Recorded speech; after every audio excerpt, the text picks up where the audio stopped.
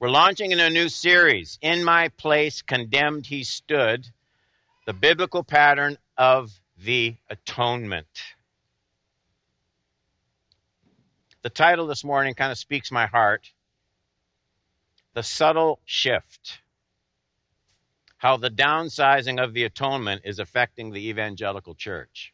I need to not apologize, but explain. This morning's message is going to lay a foundation. What I want to do this morning is show you in the first 80% of my time. So don't panic if after 80% you hear me say point number one. I've got two quick wrap up points. The 80% won't be typically sermonic in the sense that I'm not going to deal right away with a biblical text, which I always do. I want to show the need. I want to try and show you the problem with a lot of quotes coming out of prominent evangelical leaders so that when I say, I think there's a big shift taking place, I can show you where the shift is and how it's happening. So that's the first part of the message, which is a little bit different. But I think we are at a crisis point. I don't think that's overstating it in the evangelical church. I know there's always been squabbles over silly little things, contemporary worship, traditional worship, the little domestic skirmishes in the family of God. It's almost endless. And while they're sad, they really are sad, they're not as devastating as what's happening here. This is different. There's something darker on the horizon. What's being questioned out loud with very prominent voices in what used to be called the evangelical church. What we're hearing used to come just more from atheists and antagonists of the cause of Christ.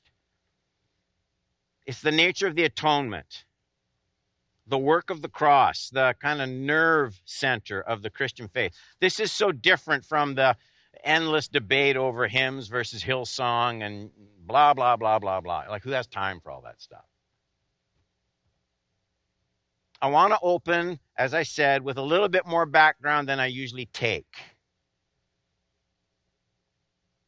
I want to just sort of briefly circle over the kind of debate that is percolating amongst a lot of voices. Let me read you this quote before I tell you who it's from. This writer says, "The fact is, the cross isn't a form of cosmic child abuse, a vengeful father punishing his son for an offense he never even committed. Understandably, both people inside and outside the church have found this twisted version of events morally dubious. It's a huge barrier to faith. Deeper than that, however, is that such a concept stands in total contradiction to the fact that God is love. If the cross is a personal act of violence perpetrated by Father God toward humankind, but borne by his Son, then it makes a mockery of Jesus' own teaching to love your enemies and to refuse to repay evil with evil." That's quite a statement. Now, there have always been people saying things like that, but these words don't come from Deepak Chopra or Eckhart Tolle. They come from the lips of perhaps the most prominent Baptist pastor in the UK. They're from Stephen Chalke and Brian Mann in their book, it's not new anymore, The Lost Message of Jesus. That book is heavily endorsed by Brian McLaren, surprise, surprise. And those words have become kind of the theme song of progressive leaders all across North America as well. In fact, Brian McLaren, in one of his earlier popular books, The Story We Find Ourselves In, it's kind of a half novel, half story. He places his own view, Brian McLaren's own view of the atonement, in the words of the main character in his book, Neo. And Neo outlines the difficulties of the old substitutionary view of the atonement. saying it fails to address the real question, why, if God is loving and wants to forgive us, why doesn't he just do that? Why doesn't he just forgive us? How can punishing an innocent person make things better? There you are.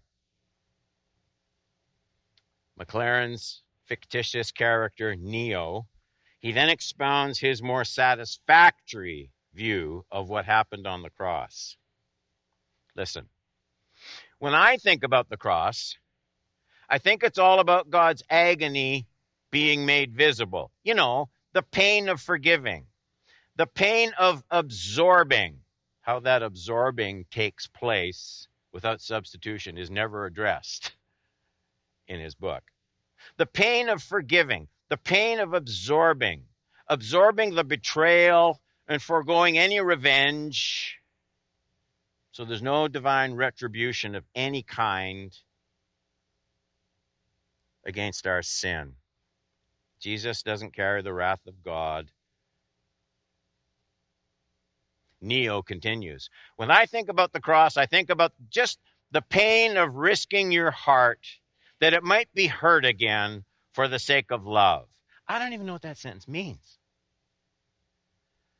The pain of the very worst moment when the beloved has been least worthy of forgiveness, but stands in the worst need of it. So, in other words, it's what you're seeing on the cross is the cost of loving others. It's not easy to love. Sometimes it costs a lot of abuse and suffering to extend love to needy people. And goodness knows, we can all be more self-giving when we love people. Well, that's the message of the cross. Now remember, these are some of the largest selling books in, used to be bookstores, now mostly online centers. Our evangelical churches are devouring this idea. Brian McLaren has a book called Everything Must Change, and he contrasts the conventional view of the atonement with the more progressive view that he endorses. Here's the conventional view. Jesus says, in essence, if you want to be among those specifically qualified to escape being forever punished for your sins in hell, well, you must repent of your individual sins and believe that my Father punished me on the cross so he won't have to punish you. Only if you believe this will you go to heaven when the earth is destroyed and everyone else is banished in hell. This is the good news of the gospel. Here's the progressive view that he endorses. Jesus says, I've been sent by God with this good news, that God loves humanity, even in its lostness and sin, and God graciously invites everyone and anyone just to turn from his or her current path. Why we need to turn from the path isn't explained anywhere.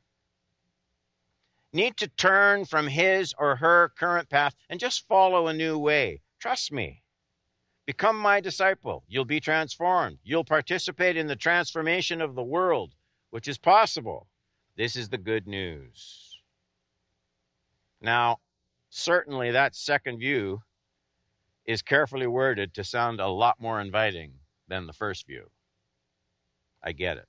All the nasty New Testament words, hell, punished, banned, destroyed, that's all taken away. This is very clever writing. It's designed to make the traditional view look sort of Nazi-like. Notice especially the way in the second view, McLaren's theory makes the death of Jesus on the cross. It's an invitation. I have been sent by God with this good news. God graciously invites everyone and anyone to turn from his or her current path and follow a new way. Now, why Jesus had to die just to invite people to follow a new way, McLaren doesn't explain. I mean, an email could invite, couldn't it? A letter? Just come. Come and be changed. And if you don't feel like changing, well, I don't know. I don't think there's any harm done, really. God is love.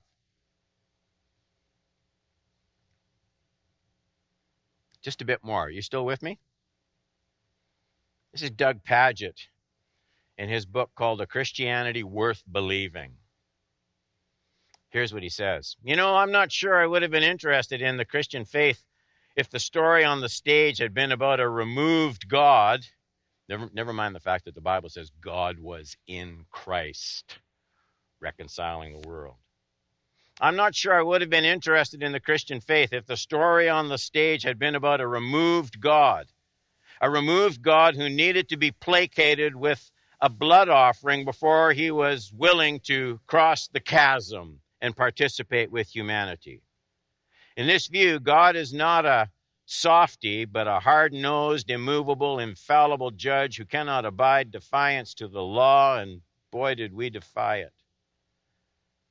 Pagitt continues, when Adam and Eve broke God's law in the garden, they offended and angered God. So heinous was their crime that their punishment apparently extended to all humanity for all time. The antidote to this situation, apparently, is the crucifixion of the incarnate Son of God, because only the suffering and death of an equally infinite, infallible being could ever satisfy the infinite offense of a dishonored God. Yikes. I could pile up 100 quotes. I probably read too many already. You get the point. It's okay to talk about the cross, as long as when you talk about it, all you're seeing is just, well, God's love. That won't make you any enemies. The disturbing element of the New Testament picture of the cross are basically two disturbing elements. The first unacceptable concept to all these progressives is the idea that we are somehow now under God's wrath for our sin. By the way, where we get that would be like John 3:36. Whoever believes in the Son has eternal life. They would all endorse that. Whoever does not obey the Son shall not see life, but the wrath of God remains on him. See, if I say that, it doesn't matter. But that's what the Bible says. I don't mind being told in some vague fashion that I'm not quite perfect. I get it. But the notion that my sins are eternally consequential, that I'm under God's wrath for my sin, no, not so much. We don't like that anymore. I said there were two unacceptable things. Here's the second. The second unacceptable concept in the New Testament picture of the atonement is that Father God's wrath somehow falls on Jesus in my place. They don't like that. Cosmic child abuse. So it's Jesus dying on the cross as my substitute. That's just unfair. What did Jesus do? Those are the troubling aspects of the traditional view of the atonement. And they're increasingly unacceptable among thousands of evangelicals. I believe, wish this wasn't being live streamed, I believe that the word substitution has actually been removed from our denomination's revised statement of fundamental and essential truths. And I think that's a huge mistake. So my question, the central question of this series, this will be a long series. Well, it won't be as long as like Galatians or Romans or something like that. But we're going to go through the pattern of atonement in the whole Bible, Old Testament, New Testament, not picking out a few select verses that suit our case. That's why the title is The Pattern of Biblical Atonement. We'll be in this for 10 weeks. The question that we're going to be looking at, we're just scratching the surface now. What happens when these two offensive elements of the atonement are left out? Sin is eternally consequential. We are under God's wrath. Jesus dies on the cross, bearing God's wrath in my place. What happens when you take those two elements out of the atonement? Does it matter?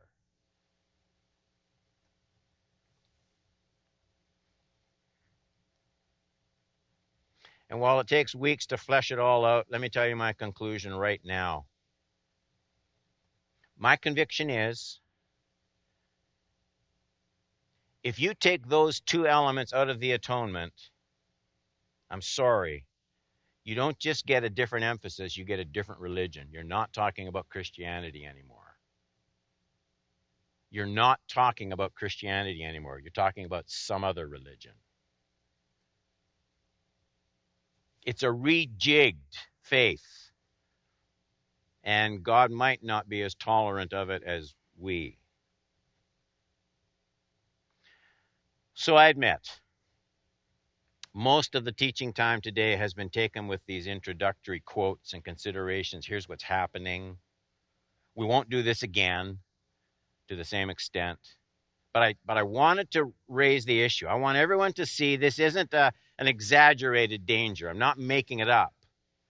I'm not fighting some kind of straw man here. We are now in a way that very few generations in church history have seen. We are going to be forced, in Jude's word, Jude verse 3, to contend for the faith that was once for all delivered to the saints. Note that verb. It's a verb, contend. It's a New Testament command. So that's what we're interested in. How do we find our way through these issues? Exactly how knowable are the exact terms of the gospel? How much stretch should there be in our theology of the atonement? And now I said I have these closing thoughts, so don't panic. Point number 1. There's got to be some visitor right now saying, good Lord. Point number 1. There have always been bright, religious people who have distorted the Word of God and who should have known better. Jesus encountered them in his day, and we encounter them in ours. John 3:10. And Jesus answered him, are you a teacher in Israel? Yet you do not understand these things. Mark well Jesus' amazement that one who was charged with the duty of teaching the law of God, his amazement that people who had the duty of teaching the law of God didn't have an accurate understanding of it. Apparently, according to Jesus, you just can't proclaim any message you want. There's a content to it. It was situations like these that brought some very stern words of warning from Jesus on another occasion. Matthew 15:1-6. The Pharisees and scribes came to Jesus from Jerusalem and said, why do your disciples break the tradition of the elders? For they do not wash their hands when they eat. And he answered them, and why do you break the commandments of God?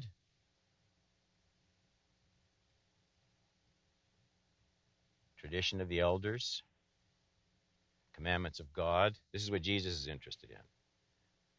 Why do you break the commandment of God for the sake of your tradition? For God commanded, honor your father and your mother, and whoever reviles father or mother must surely die. But you say, if anyone tells his father or mother what you would have gained from me is given to God, then he need not honor his father. Now look, I know they're not talking about the atonement here. I get it. But look what Jesus says. So, For the sake of your tradition, you have made void the word of God. It's those last words that really kind of fascinate me. Religious teachers then and now have always run the danger of allowing their own agenda to cause them to make void the word of God. The agenda, sometimes for power, and that the case was probably that here. Sometimes for power, sometimes to make a name, but today, most often for the less obviously sinister desire of being more relevant, of having a message that's more digestible to the surrounding culture. Jesus said people can use the very word of God. They can use the words. They know the speak. But they take all the authority out of it when they think it might offend. They still use most of the terms. They refer to the word, but they make it void. Void, that's the word Jesus used. That means they still have the container of the word, but what used to be in it isn't in it anymore, empty. They make void the word of God. They don't delete it. They still use it. But there's no risk in that gospel. There's kind of a shell of the revelation that used to be there, but not so much for people to get upset about. That kind of situation isn't new. We can watch Jesus confront it and learn. Okay, point number 2. Now we're in the home stretch. Jesus responded to such distortions with a mixture of two things, anger and grief. And he, that's Jesus, entered the synagogue, and a man was there with a withered hand. And they, this is the religious leaders, watched Jesus to see whether he would heal him on the Sabbath. That's all they care about. This guy with this withered hand is going to be healed, and the religious leaders don't care beans. They want to catch Jesus breaking the Sabbath. They're using the word all right, but they've got it all mixed up. Watch to see whether he would heal him on the Sabbath so that they might accuse him. We're going to nail him. And he, that's Jesus, he said to the man with the withered hand, "Come here." This is great. And he said to them, Jesus now calls this guy with the withered hand over, and then he looks over at the board of deacons. No, it's not. It's the religious leaders, the authorities. And he says to them, is it lawful on the Sabbath to do good or to do harm? To save life or to kill? That shouldn't be a hard question to answer. They're silent. And he looked around at them, and I said there were two things, remember? They're right in the text. Anger, I said grief. Anger and grief are the two things Jesus displayed. He looked at them with anger and grieved at their hardness of heart and said to the man, "Stretch out your hand." And he stretched it out, and it was restored. So this is the same group. These people, this is the same group earlier that Jesus said they make void the word of God. Remember? This is the same crowd. And this text is important because, at least on this one occasion, we are specifically told what our Lord's inward reaction was to people who make the word of God void. What does Jesus think about that? Not his words, but inwardly. What does he feel? His thought process, what he felt in his holy heart when he saw people emptying the word of its proper content, abandoning truth. Mark says, well, two things. Jesus was angry. Do you ever picture Jesus angry? It's a problem with us. That you picture him in a kind of a Gandhi-like angry. You ever seen somebody really angry? Now, do you picture Jesus like that ever? Angry and sad. And I think we need to consider both those reactions quickly. He was angry when truth wasn't preserved and proclaimed. Angry when truth wasn't preserved and proclaimed. It didn't matter whether the crowds loved the religious leaders' words or hated them. That wasn't the issue to Jesus. The point was the teacher's words had to be true. Jesus always embraced truth over popularity. Always. I said there were two things. The second thing, Jesus was angry. But it wasn't a hissy fit. Jesus was angry because, and it relates to that first point, Jesus was angry because these people need to hear the truth, even if they don't like it. It was compassion that made Jesus care about the truth. This was worth being angry about because people needed to hear the truth more than they realized they needed to hear the truth. Somebody had to be willing to speak the truth when it wasn't popular. Jesus was angry when they missed that opportunity. All these teachers, the ones that were making void the word of God, Jesus said they were robbing the people of eternal help. They were robbing the people of hope. They were robbing the people of a chance to repent. Jesus was angry because he knew the Father's heart.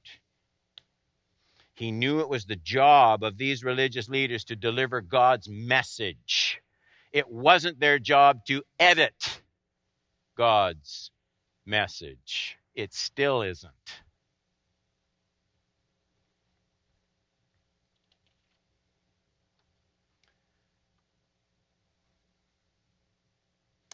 So Jesus was angered and he was grieved at their false message. Why grieved? Because he knew these Jewish leaders were also his kinsmen. He loved them deeply. He knew that they not only spread misinformation, but they became victims of their own blindness to the truth. Jesus said so. Would that you, even you, had known on this day the things that make for peace, but now they're hidden from your eyes.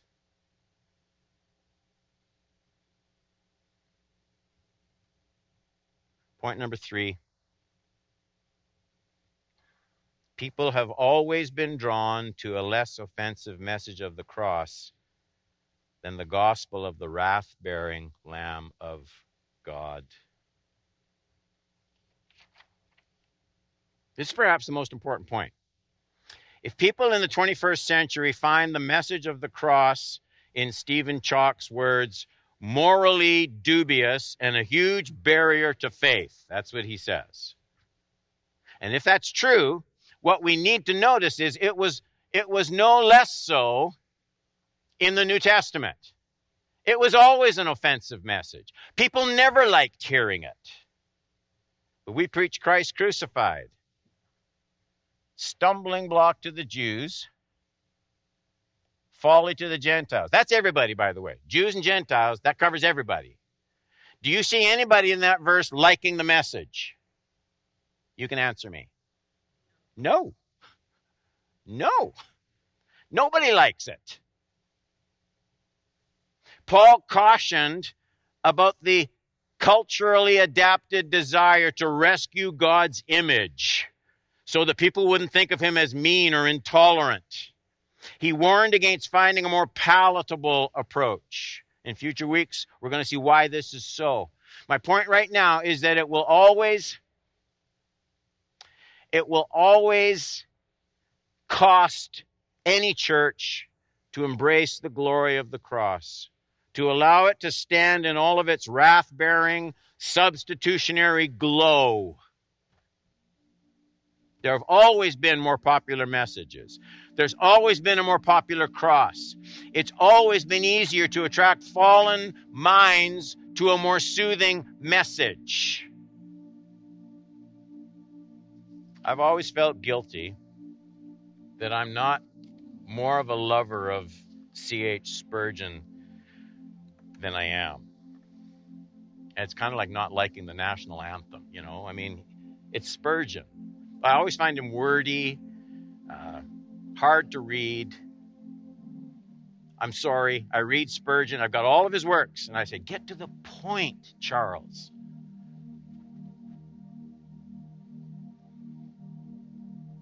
And then I read this. Now think about everything we've said. Just think about everything we've said about modifying the message of the atonement, okay? So it's not like bearing God's wrath, Jesus bearing God's wrath. Think of all we've said. Now, here's Charles Spurgeon on a Sunday night. Yeah, they used to have church Sunday night. In 1888. 1888. And here's what he says to his congregation.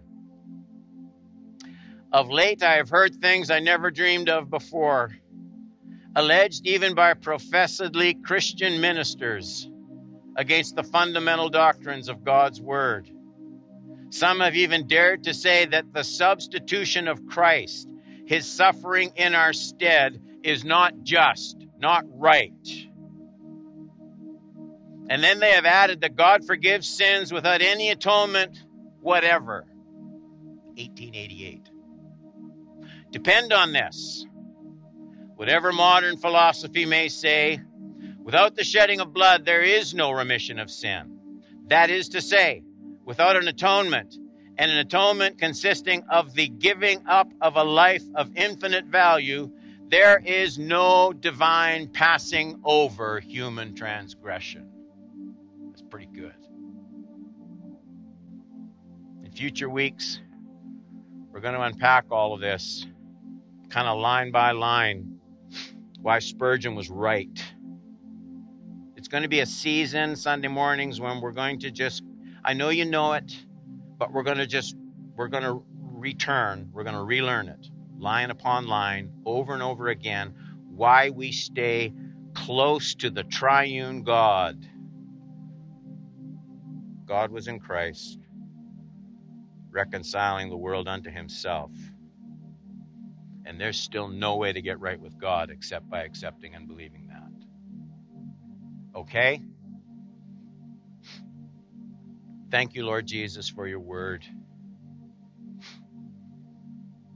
It's always been necessary, even when it isn't popular. And so I just pray that at Cedarview Community Church,